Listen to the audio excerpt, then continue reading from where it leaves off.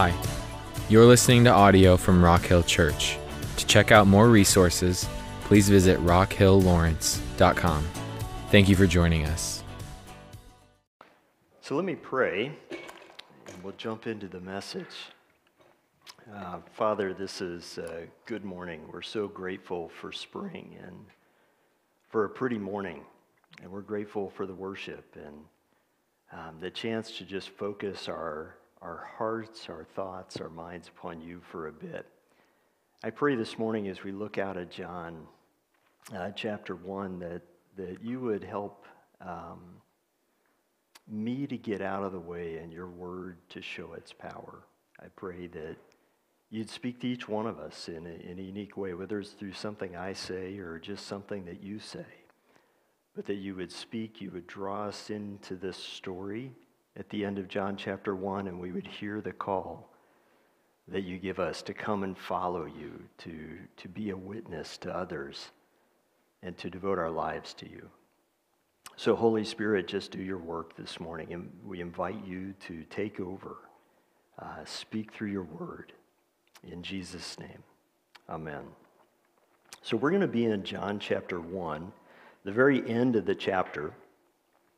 And I have been thinking a lot since last week about Jim's message. And if you remember what he said, we're called to be witnesses of Jesus. And that is a key theme in the book of John, witnessing. And so this morning we're going to look at this idea of witnessing and unpack it a little bit more. And I have to be really honest. The idea of witnessing, depending on how it's done and what we're talking about, makes me really uncomfortable.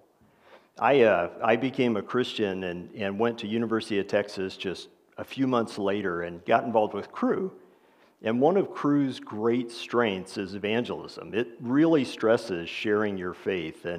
And so, even my first, probably my second meeting with a staff guy who was discipling me, he said, "Dave, do you know how to share your faith?" And I said, "Nope."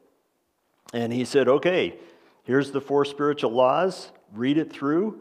We're going to go find a guy in the union, and I'll share it the first time, and then next week you'll share it with someone." And so that's what we did. We walked up, we found an unsuspecting student, we shared the 4 spiritual laws. He did it the first time. The next week he said, "Dave, you're on." And I got to be honest, I am an introvert by nature. I am quiet, I'm reserved, I hate talking to strangers. Well, fast forward a little bit, my freshman year, we went to Daytona Beach at spring break.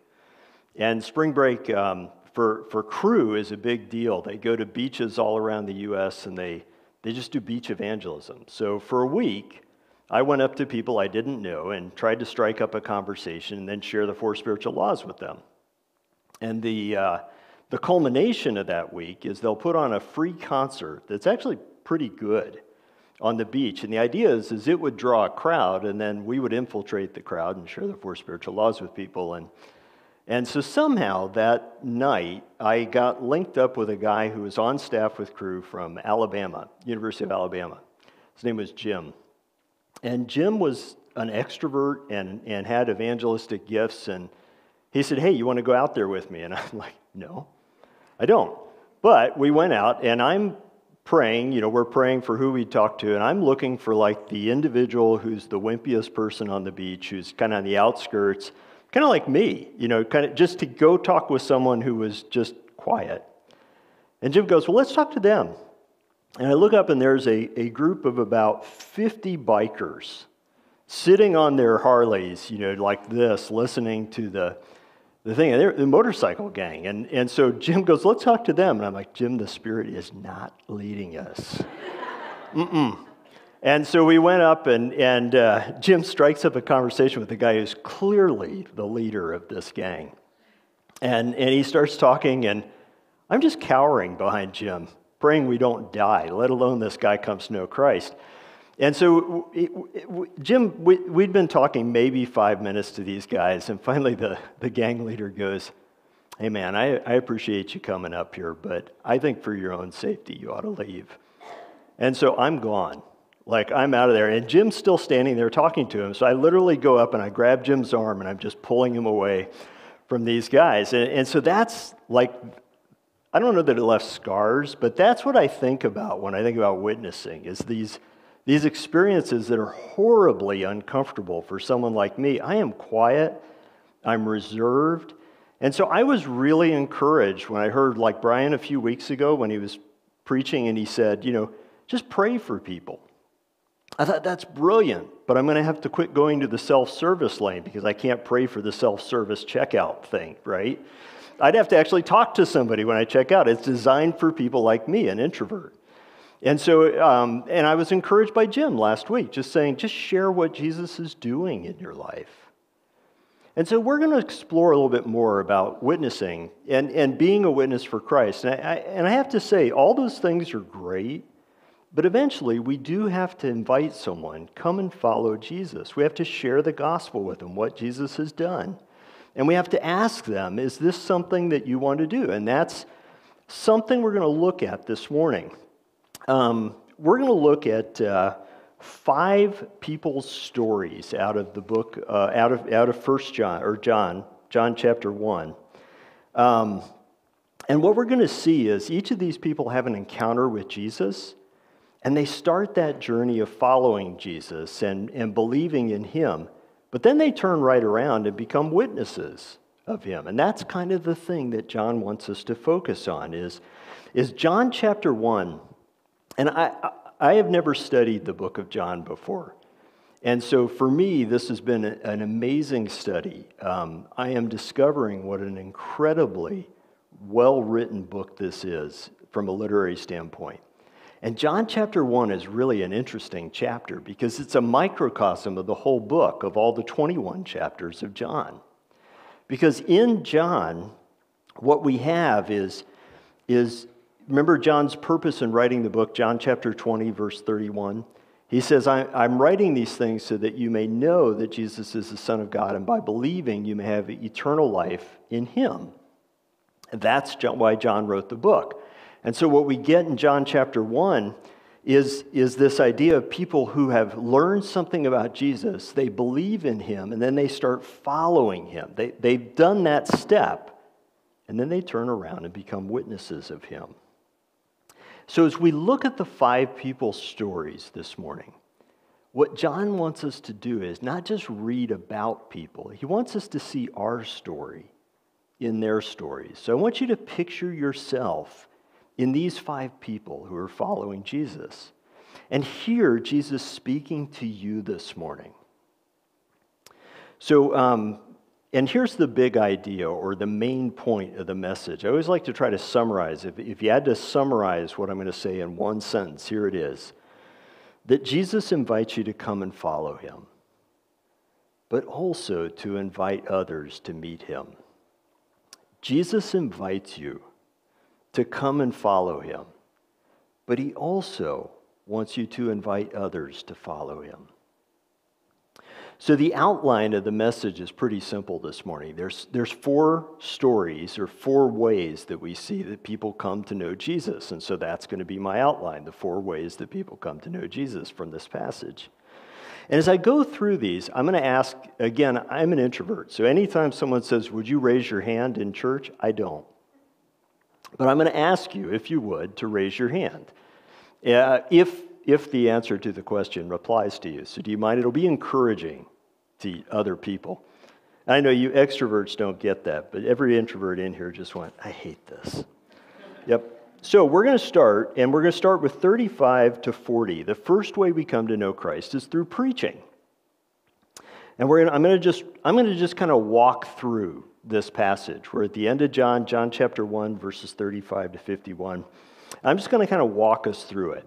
So I'm going to take it in chunks. So the next day, John, that's John the Baptist, was there again with 2 of his disciples.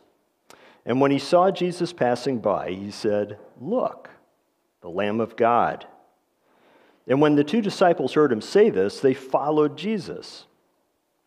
And then turning around, Jesus saw them following, and he asked, "What do you want?" They said, "Rabbi," which means teacher, "where are you staying?" "Come," he replied, "and you will see." So they went and saw where he was staying and spent that day with him. It was about the 10th hour. Now, I just want to ask this. How many of you were introduced to, this is your participation moment, how many of you were introduced to following Christ through like a sermon or a book or a podcast? Anyone? Okay, I see that one or two hands. No, that's great. So some of us will come to know Christ because we hear a message and we just follow it. And that's exactly what happened with John. Remember, John the Baptist had been preaching. That's what precedes this. And in John chapter 1, verse 29, we see John the Baptist reaches the crescendo of his message, the Lamb of God who takes away the sin of the world. And then the story kind of stops, and we pick it up here with the next day. John is sitting with two of his disciples. One of them's Andrew, we know from verse 40, and the other one isn't mentioned, but most people think it's John, who never mentions his own name in this book. So Andrew and John are sitting with John the Baptist, and they see Jesus walk by. And Jesus says, "Look, the Lamb of God." What's he doing? Well, he's reminding him of the sermon he just preached. And he's saying, guys, it's time to apply what I was talking about. Go, follow Jesus. And in this, what he's doing is he's giving permission to Andrew and John to stop following him and to start following Jesus. Now, John is going to do a number of play on words here. This is why this is great literature. The book of John is full of these levels of meaning. And this is one of them, where he starts with follow. Because what he's saying is they followed him in the sense of they walked in the same direction as Jesus, right? But they also then followed him in a different sense. They changed their allegiance from John to Jesus. And that's part of, for the book of John, what following Jesus is about, is we take our allegiance to something else, even a good thing like John, and we now place it upon Jesus, and we begin following him with our lives. So then, in verse 38, this exchange begins. And it's kind of an interesting one. There's a lot of odd exchanges, actually, in this passage when you first read it. But as we spend time with it, I think you'll see it's pretty logical. So Jesus, I picture John and Andrew, they get up from John, and they just start walking behind Jesus, and they're trying to think, okay, what do we say to him? Do we tell him we're following him? What do we do? And Jesus just turns around to them and initiates the conversation and says, what do you want? Now here again is one of these multi-layered questions, right? On the one hand, it's what are you doing? But it's also a question that John is asking us. What do you want? What do you want? What are you really seeking in life? What is driving you? What is it that you're really looking for and hungering for? And I think John put it in here because when Jesus turned around and asked him that question, I think it went down to the very roots of his being. And it just captured him. And he realized Jesus was asking him one of those important life questions. What do you want? And Jesus is asking that of us this morning. That's what John is doing here. Every question in here, every statement in here is for us. It's our story. And so Jesus is asking you too this morning, what do you want? And then, what's their answer? Where are you staying? Huh? But again, it's this important question because the Greek word for staying is meno. And it's this word that can mean like, what are you staying? Like, what hotel are you at, Jesus? But it also can mean a deeper theological and personal meaning, which is to like take up residence in, to completely dwell somewhere. Or in John chapter 15, it's the same word for abide. It's this idea of where are you staying? John is introducing this concept that's going to be throughout the book of John. Meno, where are you abiding? And it's really interesting. John uses this word 40 times in his book. Sometimes it's just what hotel are you at? But oftentimes it's got that really deep theological and personal implication to it. And John, in fact, the word is used 112 times in the New Testament. John uses it 66. So it's an important word for John, and it's being introduced to us right here. So then in verses 39 to 40, Jesus has said, come. He says, come, he replied, and you will see. So they went and saw where he was staying and spent that day with him. It was about the 10th hour. Andrew, Simon Peter's brother, this is where we know it's Andrew, was one of the two who heard what John had said and who followed Jesus. Now, here again is a play on words. Come and you will see. What Jesus is saying is certainly if you come and follow me, like walk along the same path, you'll be seeing where I'm at. But he's also saying, come and your eyes will be opened. Remember the question, what are you seeking? Come and you'll find what you're seeking. And that's what Jesus is doing. He's saying, get to know with me, stay with me, and your eyes are going to be opened. And this is Jesus speaking to us right now. This is where we have to put our story in. Jesus is saying the same thing. Don't just get to know a fact about me, get to know me.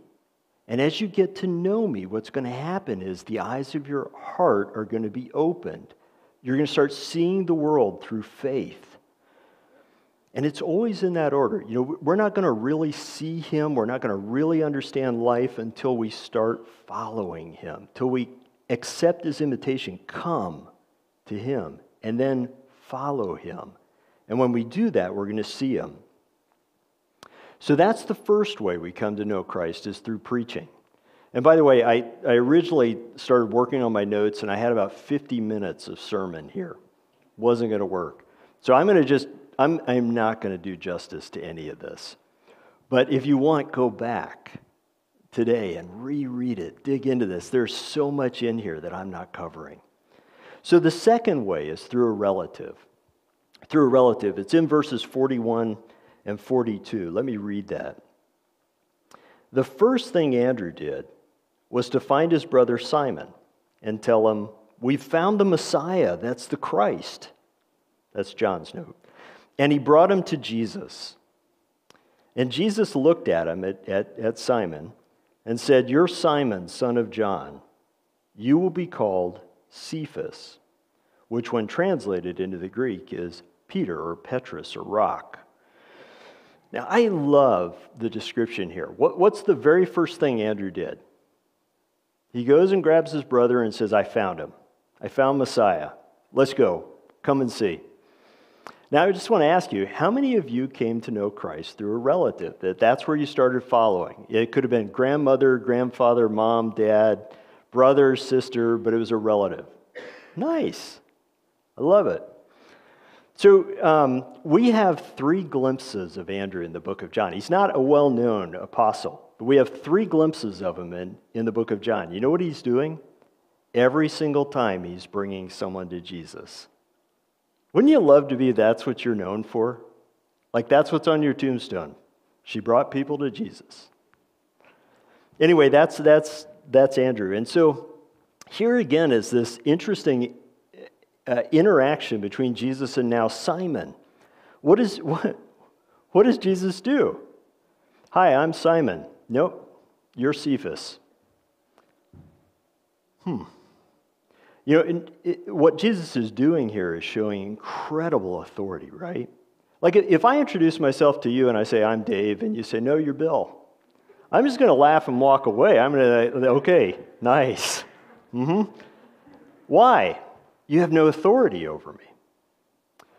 But what if you're the king of the universe and you say, you're no longer who you used to be? You have all authority to change me. And that's what Jesus is doing here. He's changing his identity. And that's what he does for all of us. That's where we enter into this story, right? What he's doing is he's telling Jesus, or Jesus is telling Peter, you're now no longer Simon, you're going to be the rock. And Peter has no clue what that means. In fact, he has to grow into that name, doesn't he?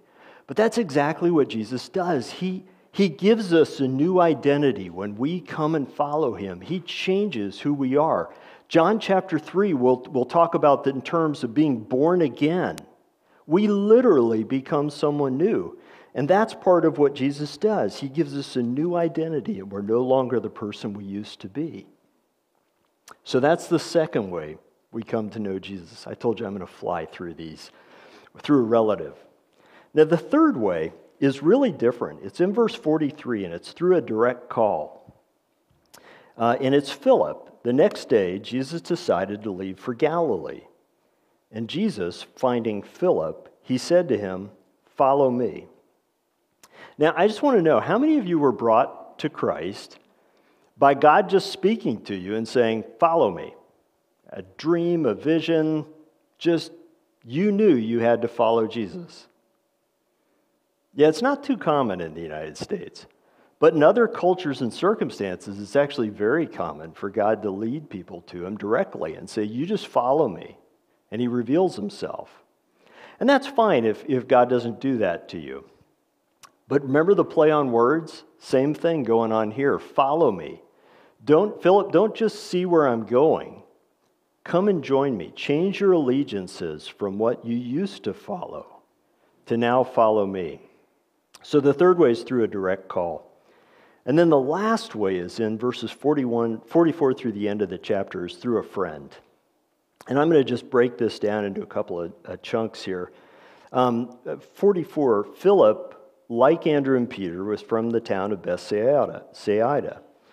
Philip found Nathanael and told him, "We found the one Moses wrote about in the law, and about whom the prophets also wrote, Jesus of Nazareth, the son of Joseph." Nazareth? Can anything good come from there? Nathanael asked.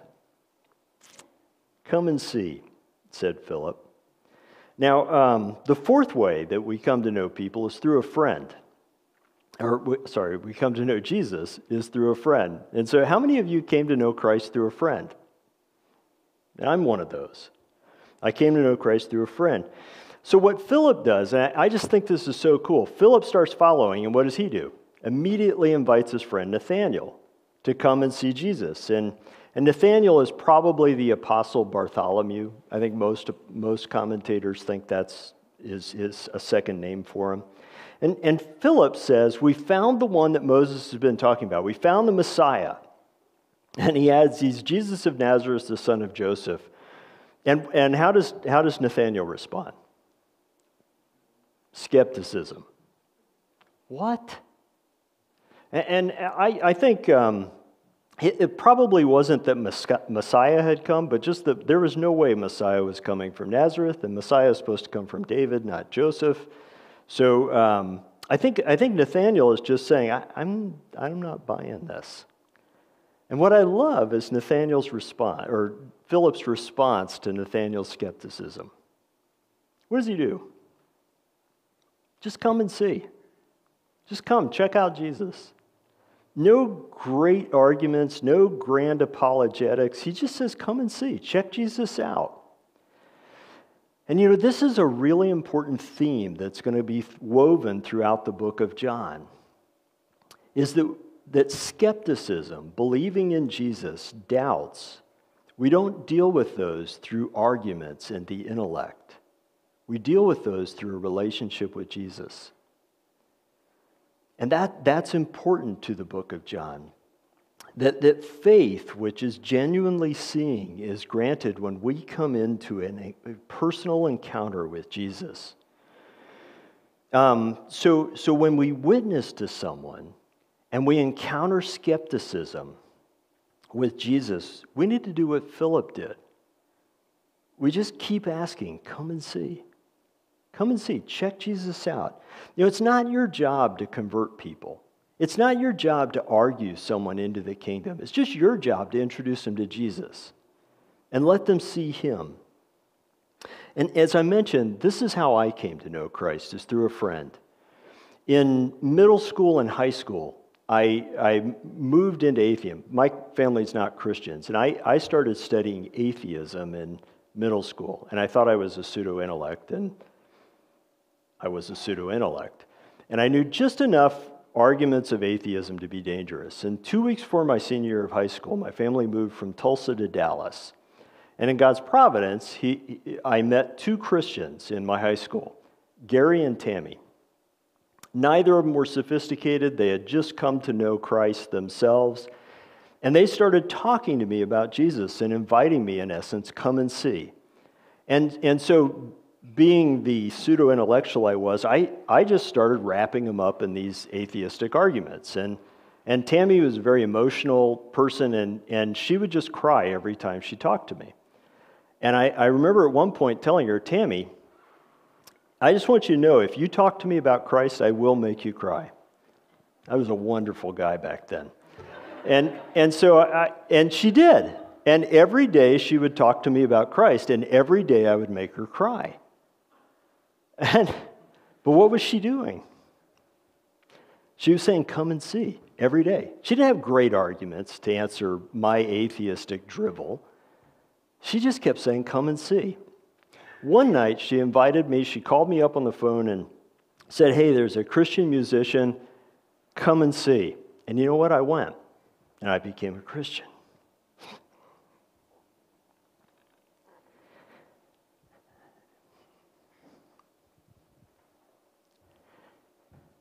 She didn't have great arguments. She didn't need them. I needed Jesus, not intellectual arguments. I just needed Jesus, and I found him that night. Come and see. Come and see. You know, all she was saying is, let's explore Jesus together. And she hung in there, and I became a Christian. We get some insight, though, into dealing with doubt. And I just want to invite you, if you're dealing with a doubter, a skeptic, or if you personally are really struggling with some doubts, we get some insight here. And I just want to say this, is we don't deal with doubts by having all the answers. We don't.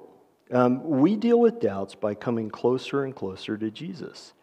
Because doubts from a spiritual perspective are not an intellectual knowledge problem. They're a relational problem. We're not close enough to Jesus. And so I am a big fan of apologetics, which is how we know Christianity is true. I'm a big fan. I've studied them. I majored in them in seminary. And eventually, I worked through all of my questions as an atheist, but it was after I came to know Jesus. And so I just want to say, if someone is really struggling that you're inviting to Jesus, or you're really struggling with doubts, you don't necessarily need more knowledge. You need more Jesus. Because 80 to 90% of your struggle is not intellectual. It's spiritual. It's relational. It's that you're too far from Jesus. And yes, deal with the 10 to 20%. There are great books, articles. I would love to talk with you if you're struggling with some intellectual issues. But I just want to tell you, you will just have more and more intellectual issues if you're not at the same time drawing near to Jesus. Because what happens is, as we draw near to him, the magnitude of our questions are easily dealt with. In other words, I can live with some dissonance in my life because I know Jesus.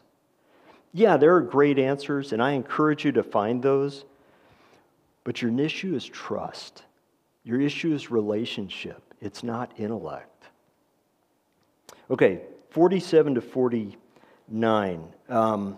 When Jesus saw Nathanael approaching, he said to him, "Here is a true Israelite, in whom there is nothing false." "How do you know me?" Nathanael asked. Jesus answered, "I saw you while you were still under the fig tree, before Philip called you." And then Nathanael declared, "Rabbi, you are the Son of God. You are the King of Israel." Now, Jesus, when he sees Nathanael, he goes on the offensive. He does something that's really different, doesn't he? He says to Nathanael, in essence, "I know you, and you are an Israelite with no deception in you." And what Jesus is doing, I think, is kind of messing with Nathanael. I think he's playing with him a bit and his skepticism. And because what he's doing is he's introducing himself in a very unique way.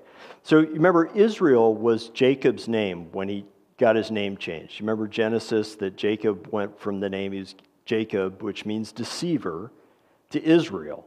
And so when Jesus introduces himself to Nathanael, he says, in essence, an Israelite in whom there is no Jacob.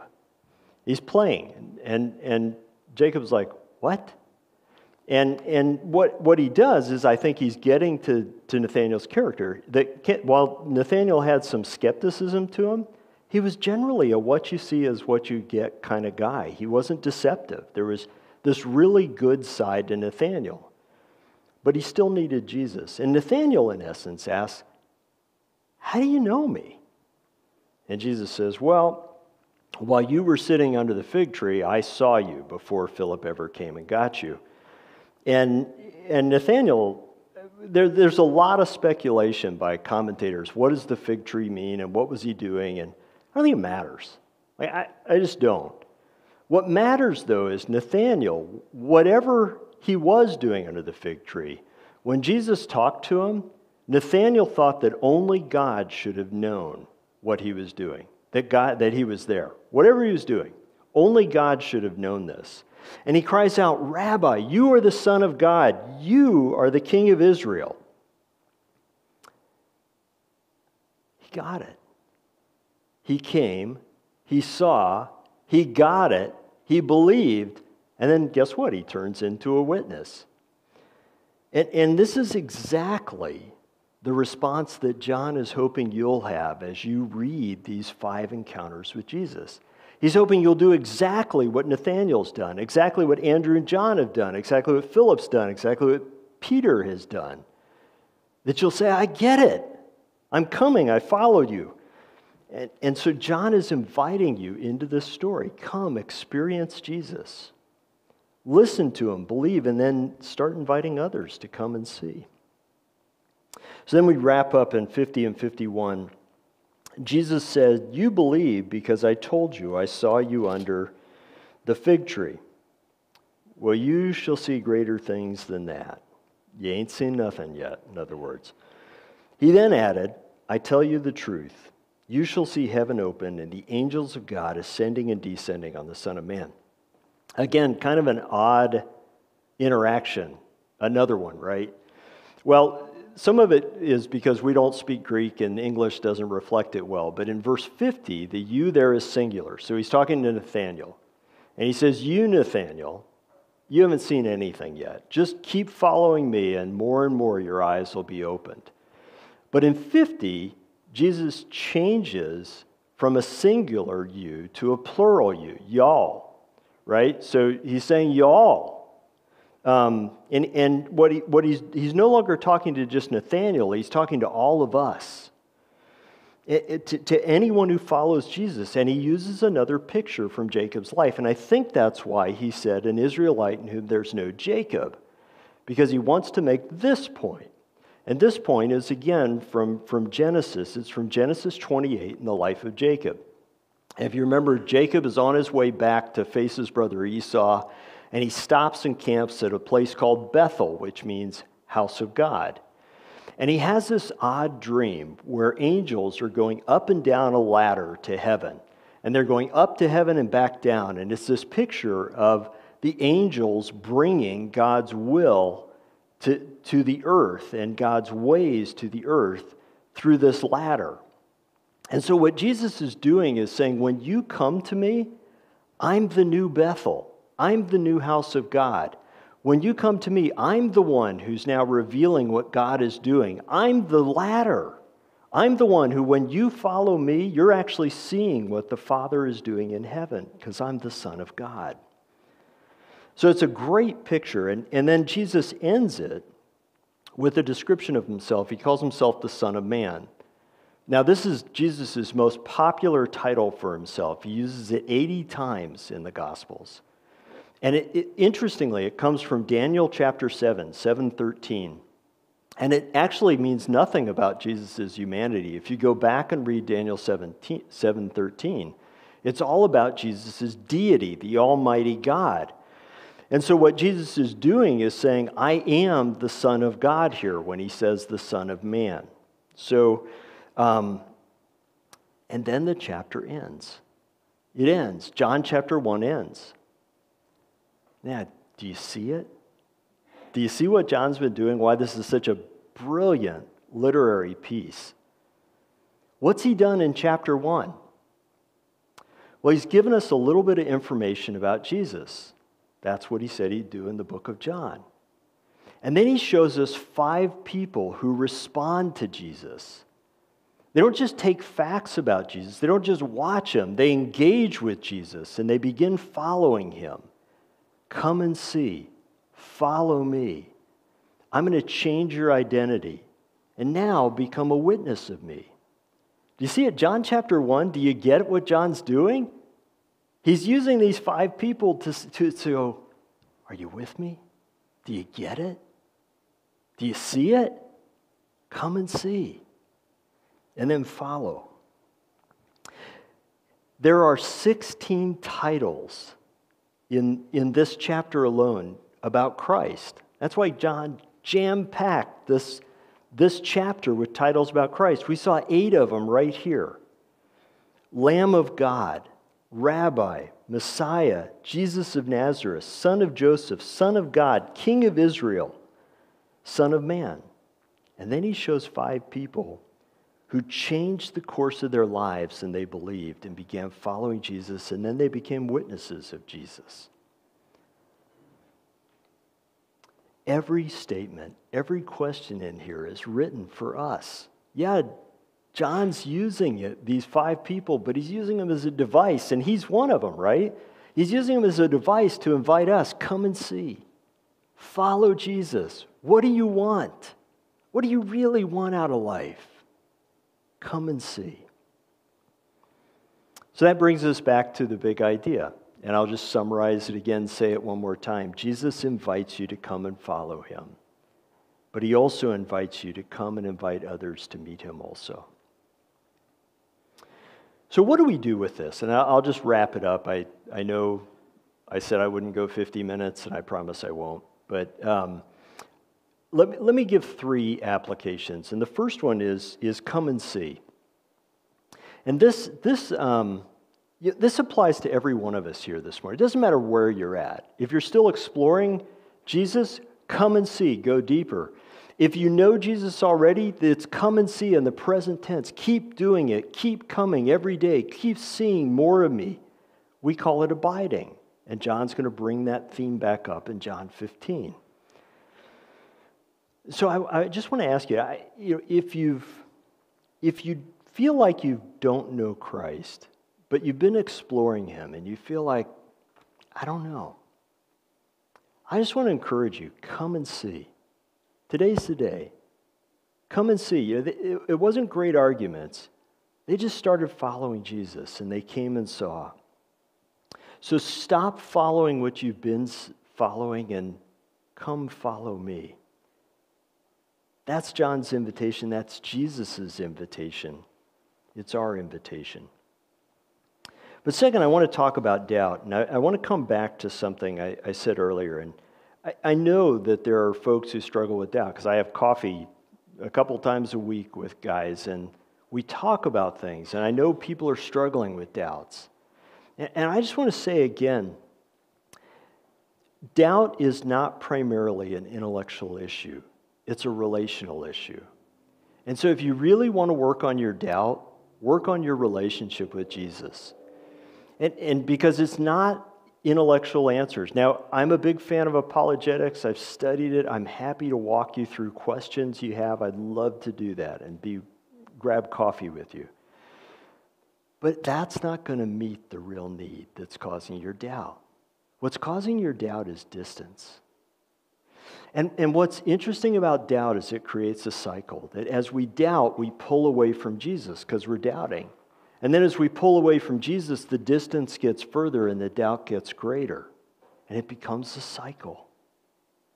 If you want to break the cycle of doubt, draw near to Jesus. Just choose. I'm going to follow Jesus today and seek him. Read your Bible, pray, worship, spend time with him. And what's going to happen is as the distance closes and your relationship tightens, your doubts are going to become manageable. They may not go away, but they'll become manageable and you can live with them.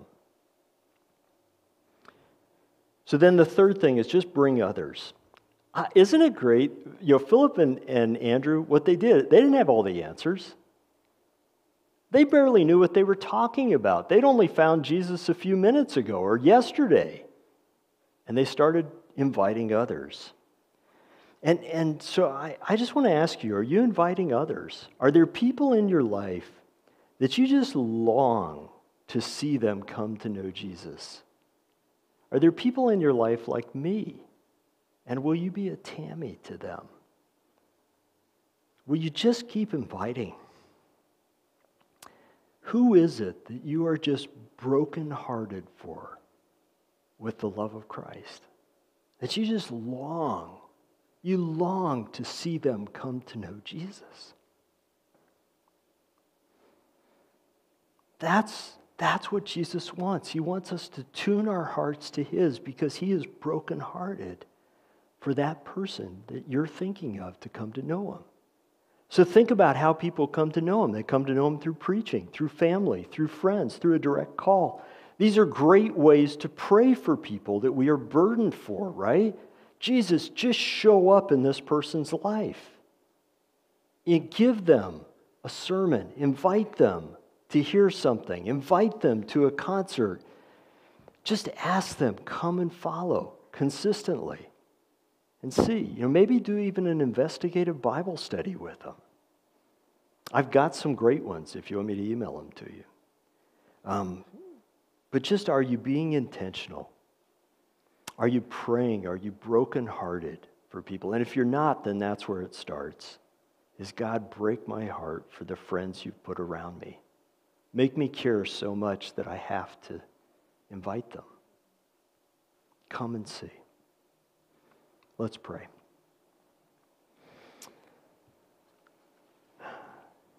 Jesus, this is such a rich picture of you. I love your interactions here.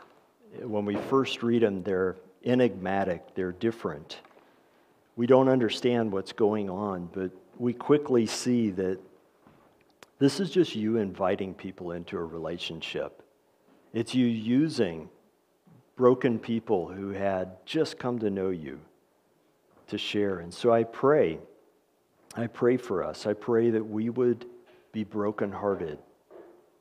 It doesn't have to be 10 people, but just you would put at least one person on each of our hearts, that we would just long to see them come to know you. And we'd be intentional. I pray for those who are dealing with doubt that you would